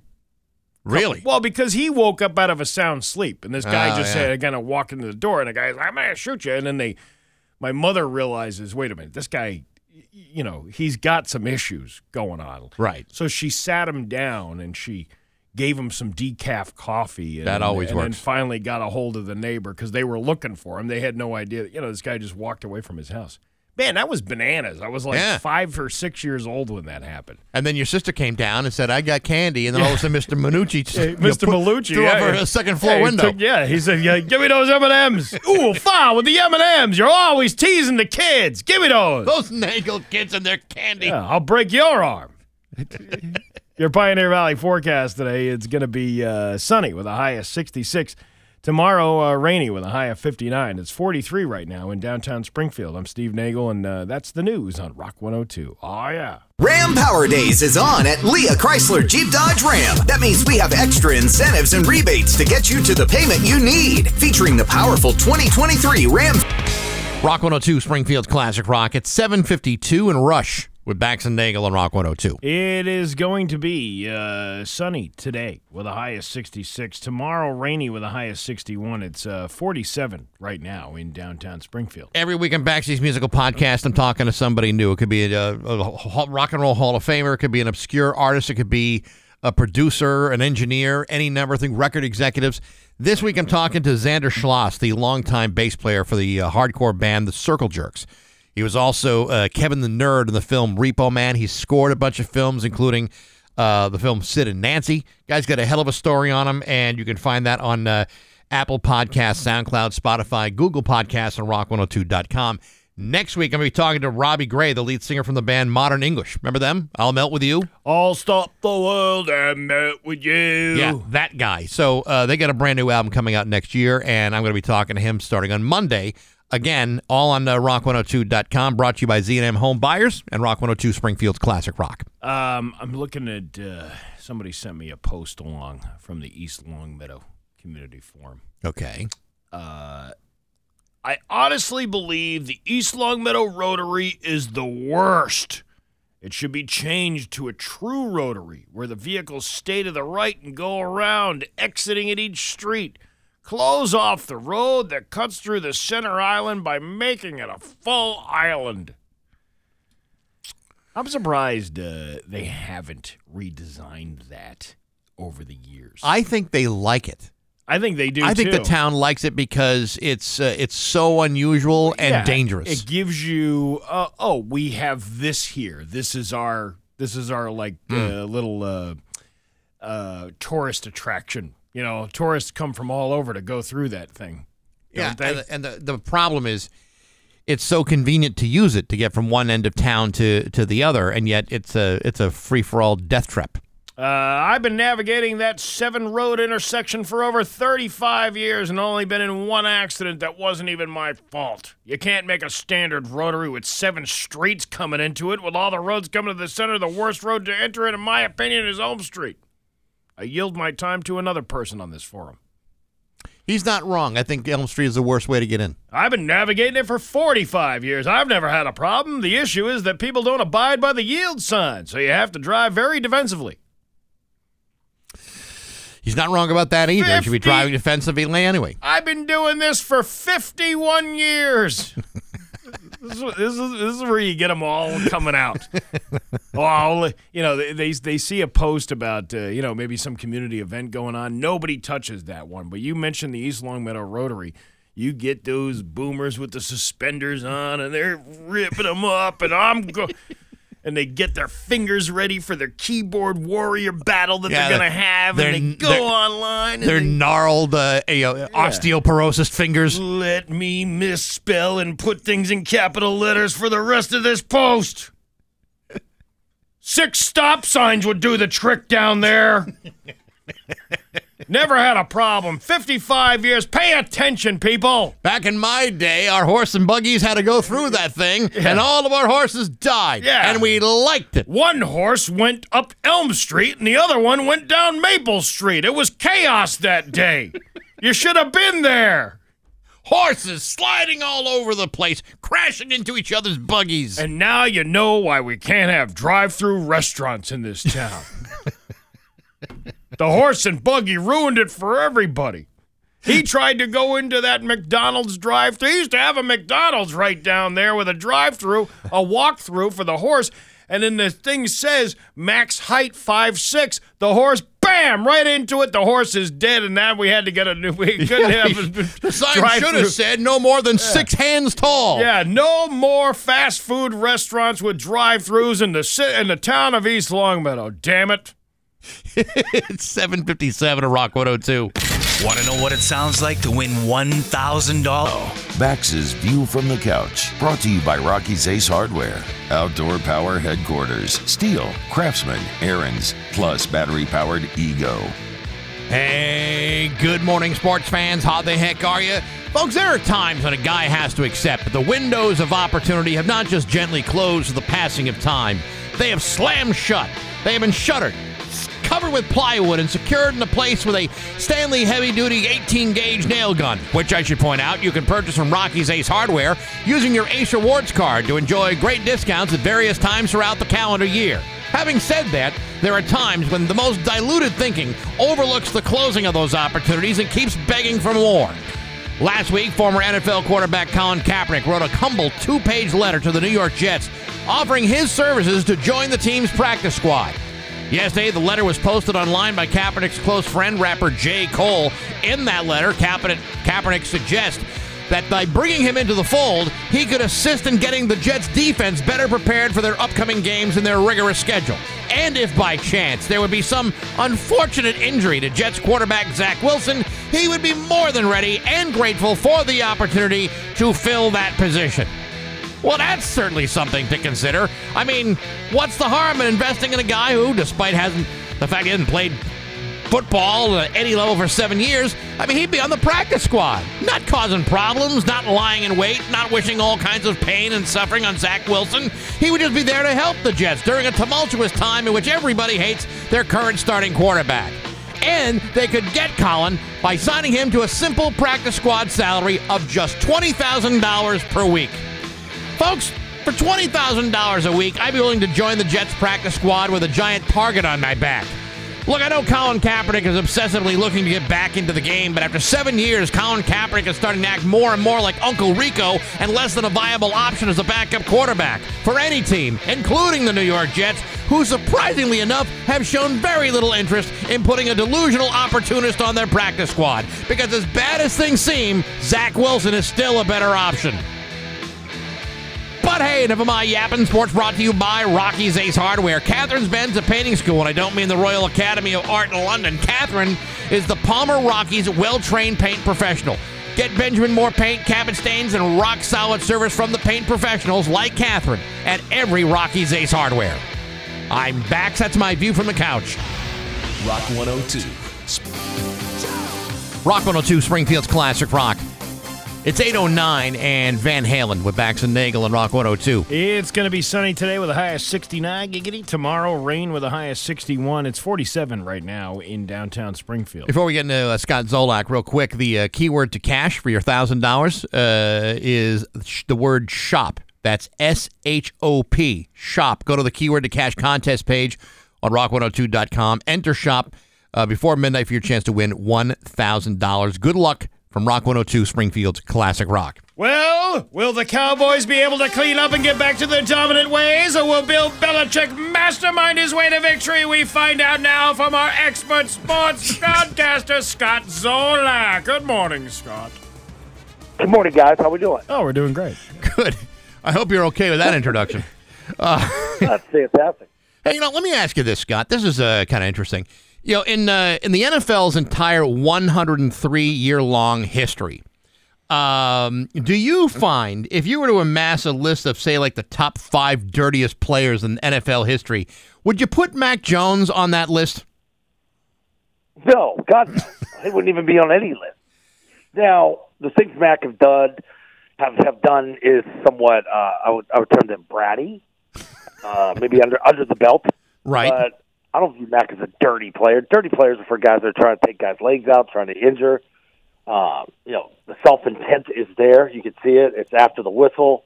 Pushing and shoving. Those things happen. Those are course of a game. Well, I'm happy that at least Mac Jones is making the top 5 of anything in the NFL right now. That's at least that's some sort of statistic he can hang his hat on. Well, you got to be careful. There's some bad lists and there's some good lists. We want to be on the good list. Right. Being among the dirtiest players in the NFL, I don't buy that, and I certainly don't buy the fact that was Chris Long, who posted that on Twitter. That's as a former Patriot, I would expect you probably would keep that kind of thing to yourself. Yeah, the big thing is, okay, what kind of quarterbacks did Chris play with? So you go down the list. Okay, was he in? Yeah, I guess he was with L.A. Yeah, right? He was out there for a while, right? So you had who's the chucker out there? It's Matthew Stafford. So right. Probably doesn't view him as a dirty guy. And where else did he go? Was he with the Bears for a little bit? May have been. I don't even remember. But he's bounced around a number of times. That's for sure. Yeah, he's bounced around. But my point is that it's not really a high-profile quarterback. You start playing with high-profile quarterbacks, they're watched a lot more. More games are on bigger TV, meaning, okay, the primetime games, afternoon games, night games. So more things will become visible when you watch these teams more than you do these teams that are pretty putrid. When you watch the video of the alleged punch to Sauce Gardner's groin, I mean, I don't really see it as a punch. I just see it as like one of those, those unintentional things that sometimes happen when football players are on top of each other trying to pull somebody down. Sometimes a fist just happens to get in a helmet or in the chest or in a groin. I mean, it can happen to anything in that moment. Yeah, I think what we need to do is come up with some kind of game and pre-game warm-up, something like Yank It, where you get 5 guys in a circle and circle spins, and the guy blindfolded standing there, and he's got to reach his hand out, and he's got to yank it or hit it.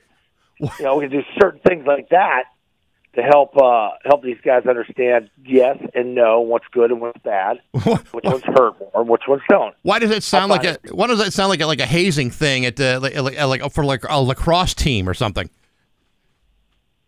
Because those exist. I know. Oh my God. Yeah. You got to do things to make a team, and that's just those type of things. But I mean, he's one of those guys that I think isn't a bona fide superstar. Mac, he's sort of just like a journeyman type guy, and I think I'm looking at it from the league perspective. So if you're a guy like Chris Long and that, like, look at this guy. Who the hell is this guy? I think he is. He even has the ability to get away with these little petty type of things. And I think this is why people are on him. Maybe if it's Brady or something, you're looking the other way. Yeah.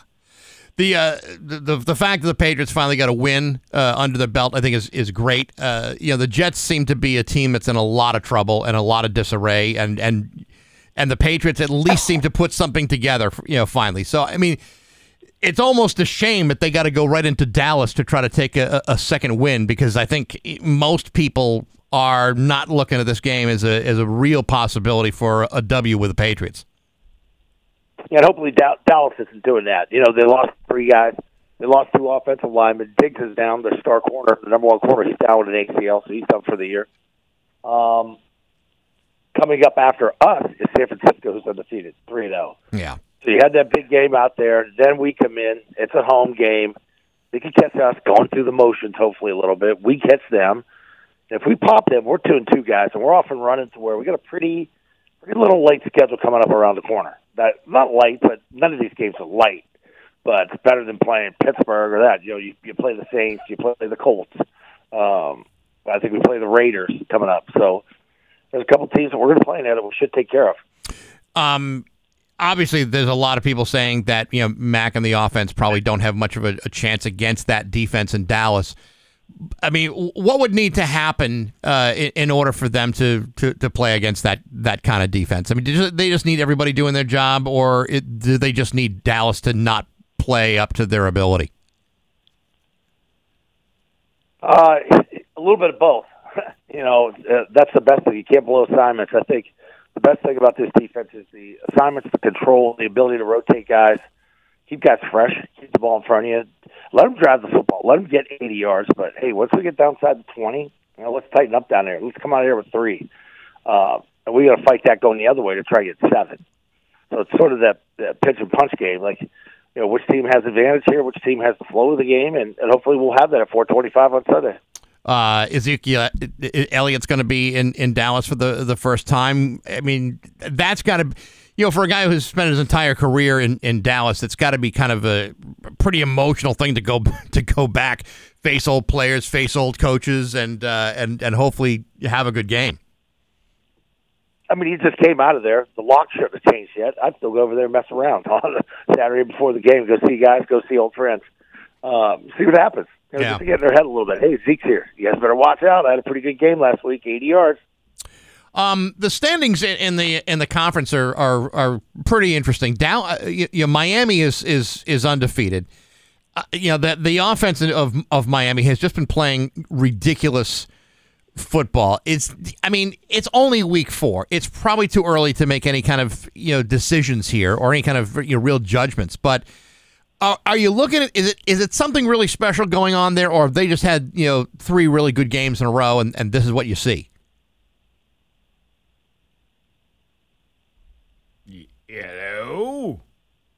I think we lost him. I think we lost Scott Zola. What are you gonna do? Hey, these things happen. Or he just passed out. Maybe he just passed it. Maybe he's just overwhelmed with all the information that we've had here on the show. That's all right. Well, I'm sorry, guys. Sorry. I thought you passed out. Yeah, what happened, man?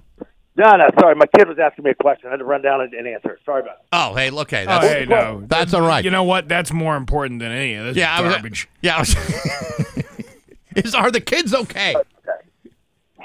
It's fine. Good. Oh, good. All right. No, I was asking about Miami and that offense. I mean, they've been playing at such a high level. I know it's early in the season still, but do you think what they're doing is something that is sustainable over the season, or are they just had 3 great games in a row?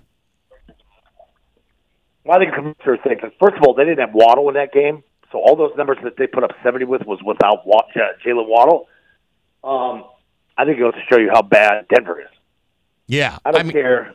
I don't care what state your defense is in. To give up 70 is really hard to do in this league.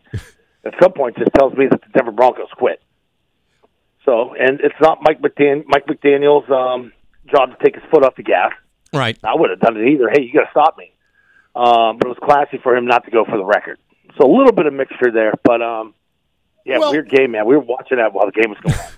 I mean, 70-20 is like a ridiculous score for any team. And I remember, games in which, where Bill Belichick got, accused of, running up a score, and his argument has always been, listen, I'm here to win a football game, and I got to do it any way I can. Same thing with McDaniel in Miami. I mean, he's not going to just give up and let things change, but a 50-point win is ridiculous. It's insane. It's insanity. At some point, I guess, down the road, it helps you in tiebreakers, right? When you get all jumbled up at the end and which team's first place, second place, which one gets the bye, which one's going on the road, those type of tiebreakers, points allowed, those will come into play at some point. Unbelievable. All right. Well, so what are you doing? When do you head to Dallas? Is that like tomorrow or Saturday? What do you do? No, we get on Saturday with the team, so that'll be fun. Oh, that's cool. So, I mean, do you travel with the rest of the team, or do you have to take a bus? Yeah. No, we travel with them. So what is that like when everyone's traveling to out of town? I mean, is everybody? What is the mood on the plane when you're going out of town and you finally win your first game? And I mean, are the moods changed now? Absolutely. You could have a boisterous plane, or you could have a very dead plane. And after losses, those are very dead planes. Yeah, the guys will talk to you a little bit more if they win. Yeah, and if you don't win, they can just walk right by you. Yeah, here, give me another cup. I would think the flight from say like Miami back to Denver must be the most quietest, boringest, horrible flight ever. Like you'd almost wish for like delays or to be bumped on that flight. Anything you can do to not sit with the rest of the team. Oh, it's awful. It's awful. I bet. Hey, Scott, I have a quick listener question. Wrote in, why do you wear sunglasses on your TV show? Because we have 8 canister lights that are high-tech, not LED, but they just pump, man, these white ones. And if I did that for 4 straight hours, I would get a migraine. That's a good point, because people don't realize when they see you, on TV, they just see you all, lit up like it's normal lighting, but you're actually facing these giant spotlights probably directly in your retinas. So, yeah, exactly. Long canister lights. Plus, you can't tell if I'm sleeping or not, so that's also better. Oh, well, I you know what? I do that here. I put sunglasses on in the studio, and nobody knows that I'm alive. Yeah, half the time he's sleeping through these conversations. All right, Scott, we'll talk to you next week. Let's find out what happens with Dallas. All right, guys, I appreciate it. Pats by 2. Pick it. All right, there you go. All right, Scott Zolak with Bax and Nagle. It's 8:21 on Rock 102. Live in concert. Rock 102, Springfield's Classic Rock. It's 8:29, and Led Zeppelin with Bax and Nagle on Rock 102. Going to be sunny today with a high of 69. Tomorrow, rainy with a high of 61. It's 47 right now in downtown Springfield. Beautiful day for the Big E. Yeah, we're going to go today. Big staff outing. I'm just throwing this out there. But if anybody knows any particular places to park during this morning's trip to the Big E, if you could email us at steve@rock102.com or... Yeah, what's wrong with Gate 9? Huh? What's wrong with Gate 9? Well, Gate 9's a fine gate. It's a lot of gateness going on there. Great gate. Right. But it would be nice to, maybe be near a 4 or a 5 or, somewhere very close by that you could just walk right. I'm just saying... No, I get it, but the whole staff is meeting in one area, and the closest parking lot to that one area is in fact Gate 9. And I may in fact have one of those cool T-shirts that we have from the radio station. Huh. I'm just saying there might be one in my car. I didn't realize those were yours to give away. I wasn't saying I'd be giving away. I'm just saying I'd be carrying one with me. Ah, I see. Yes, of course. Well, okay. Well, I'm listen. just throwing it out there. If anybody has a parking space down at the Big E this morning, let me know. Okay. Well, we'll get right on that. Hey, by the way, tomorrow, good possibility we're talking to comedian Bill Burr. He's going to be at the Mass Mutual Center on Sunday night. This is the second of 2 shows that he's done in just the last couple of months, so it'd be great to have Bill Burr back in town. That's going to be awesome. We got news next on Rock 102. Here's your Western Mass News First Alert Forecast. 8:34 with Bax and Nagle on Rock 102. It's time for news brought to you by Big Y. Rack up points, stack up savings. It's My Big Y Rewards. Here's local radio icon Steve Nagle. Thanks, Bax. After a jury-waived trial, the court found him guilty. They said the court's clerk on Wednesday. Shortly after closing arguments ended, a judge found Miguel Rodriguez guilty of kidnapping and raping a young girl back in 2020. The 11-year-old girl was walking home from the bus stop on a January afternoon when she was forced into the back of a blue Honda, prompting an Amber Alert and a frantic search. The hours-long search came to an end after one brave couple sprung into action after spotting a vehicle that matched the description of the one police were looking for. Though Amanda Daisley says she doesn't see herself as a hero. Instead, she says, I call us parents, and we have 4. I'd hope someone would do that for us. The whole community came together that day. Daisley and her husband, Benny Correa, had the police and called the police and then followed the 24-year-old suspect in a pursuit that ultimately led to his capture. Now, 3 years after that frightful day, Rodriguez was stone-faced as his guilty verdict was read. The scumbag gets sent away. For one count of aggravated kidnapping, the jury waived trial found him guilty. The couple once again spoke with Western Mass News to share their reaction to Wednesday's verdict, and they said they were jumping for joy. They were happy. Amanda Daisley flew from Florida to testify in the Springfield courtroom, where she saw Rodriguez again. It was so lucky that these people had seen this kid and knew that there was something wrong. Do you remember this? Yeah, I vaguely. Yeah, I do remember the story where the Amber Alert went out. Unfortunately, this dirtbag already did things, but by the time they caught up to him, but at least, something worse didn't happen. Yeah. But it's crazy. These people are crazy. People are nuts, man. You can't, I don't know, you can't go anywhere without these people doing stupid things like stupid people tend to repeat stupid things. That's just the nature of stupidity. Over a decade ago, Anna Marie Cochran was found murdered by strangulation in her home in Granby. Her wife, Cara Rentala, then became a suspect in the case, and that has not concluded in over a decade. The first 2 trials happened in 2013 and 2014, resulting in hung juries. A third trial in 2016 ended with the jury finding Rentala guilty of first-degree murder. However, in 2021, the Mass SJC overturned the decision, stating expert witness testimony was used improperly. This current trial began on September 6th, with closing arguments wrapping up yesterday. Anna Marie's body is covered in white paint, and the inference the Commonwealth wants you to draw is that that was a cover-up to trace evidence. Why does Cara Rentala need to cover up trace evidence in her own house? Said Rentala's defense attorney, Rosemary Shapicchio. The Commonwealth argued that Rentala spilled paint in their home's basement to cover up a crime scene, eliminating any evidence.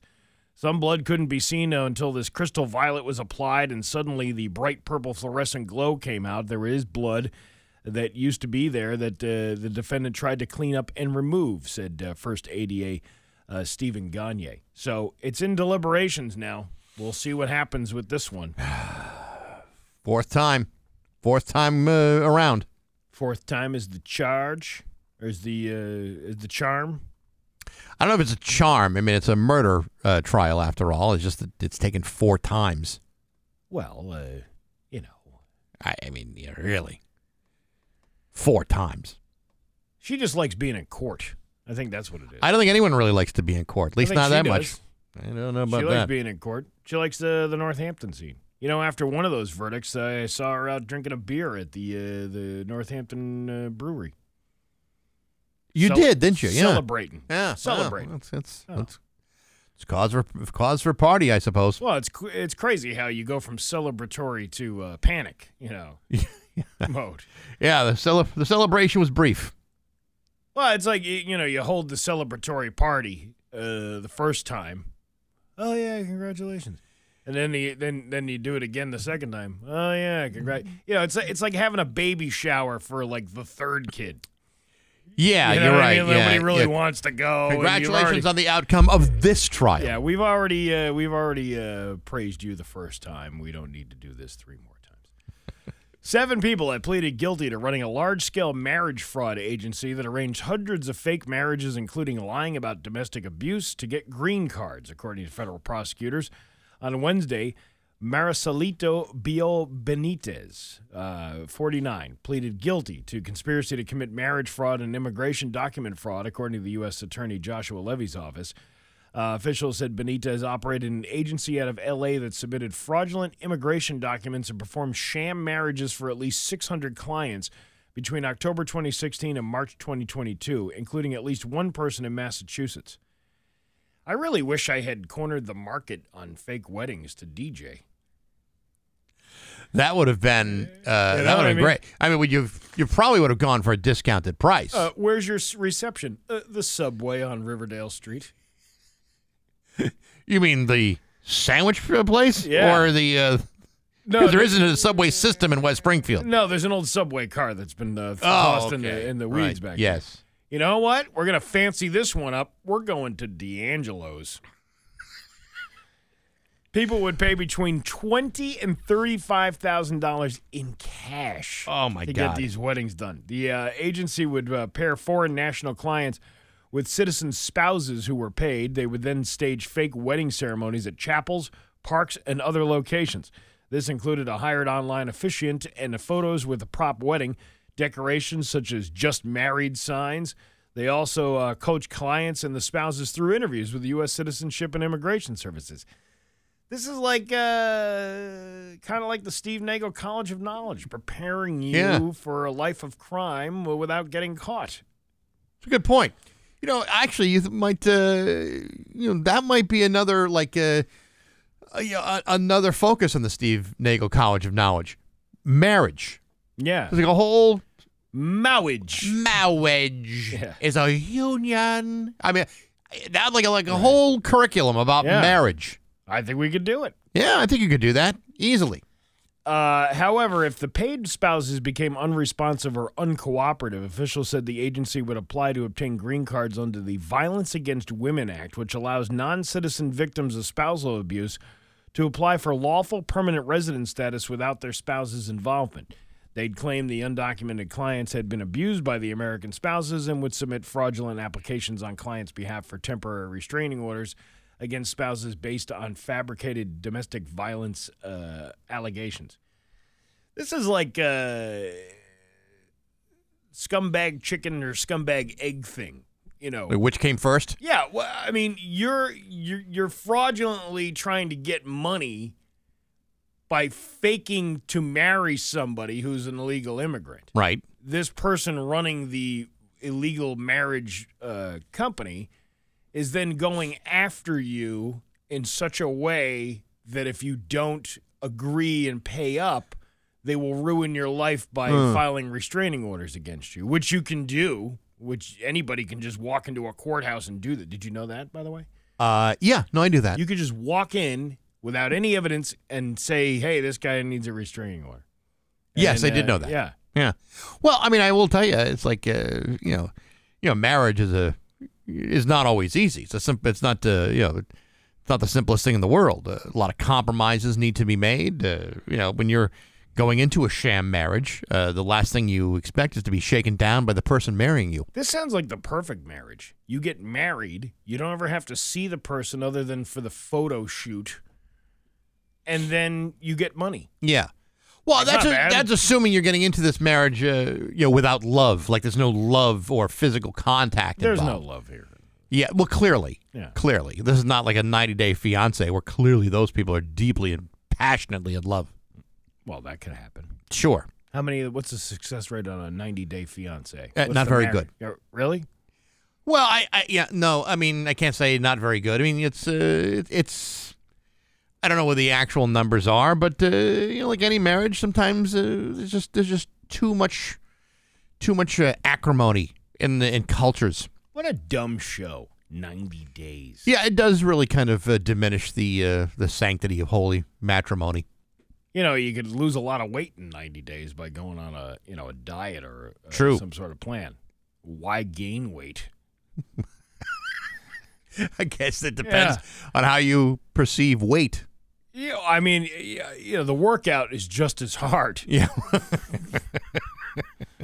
But you're gaining extra weight. You're gaining the 250-pound man you just decided to marry from a foreign country. Your Pioneer Valley forecast today going to be sunny with a high of 69. Giggity tomorrow, rainy with a high of 61. It is 47 right now in downtown Springfield. I'm Steve Nagle, and that's the news on Rock 102. Oh, yeah.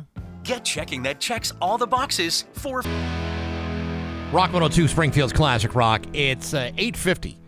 And Stone Temple Pilots of Bax and Nagle and Rock 102. Gonna be sunny with a high of 69.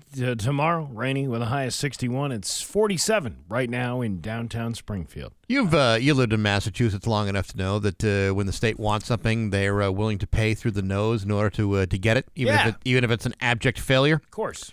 Boston's new $2.2 billion subway extension, the new Green Line, the Green Line extension, has been forced to slow trains to just 3 miles an hour, meaning it's quicker for most commuters to walk. The Green Line extension, which was opened last year by the MBTA, is already plagued with problems with its track, meaning that train speeds have been reduced dramatically. The defective tracks caused by metal being too close together in many spots means trains are moving slower than the average than people can walk around town. They're worried about derailments after spending $2.2 billion for this Green Line extension. Why are they worried about derailments all of a sudden? Because apparently they put these in incorrectly. The rails they put in incorrectly? It sounds as though the rails, that the metal is like too close, and that has really gummed up the system. And so after all that money they spent, it ain't working properly, and they're going 3 miles an hour. And now we're looking at East-West Rail here in Massachusetts, in Western Mass. I can only imagine how well that's going to go. Oh, we'll just jump the track when we get to it.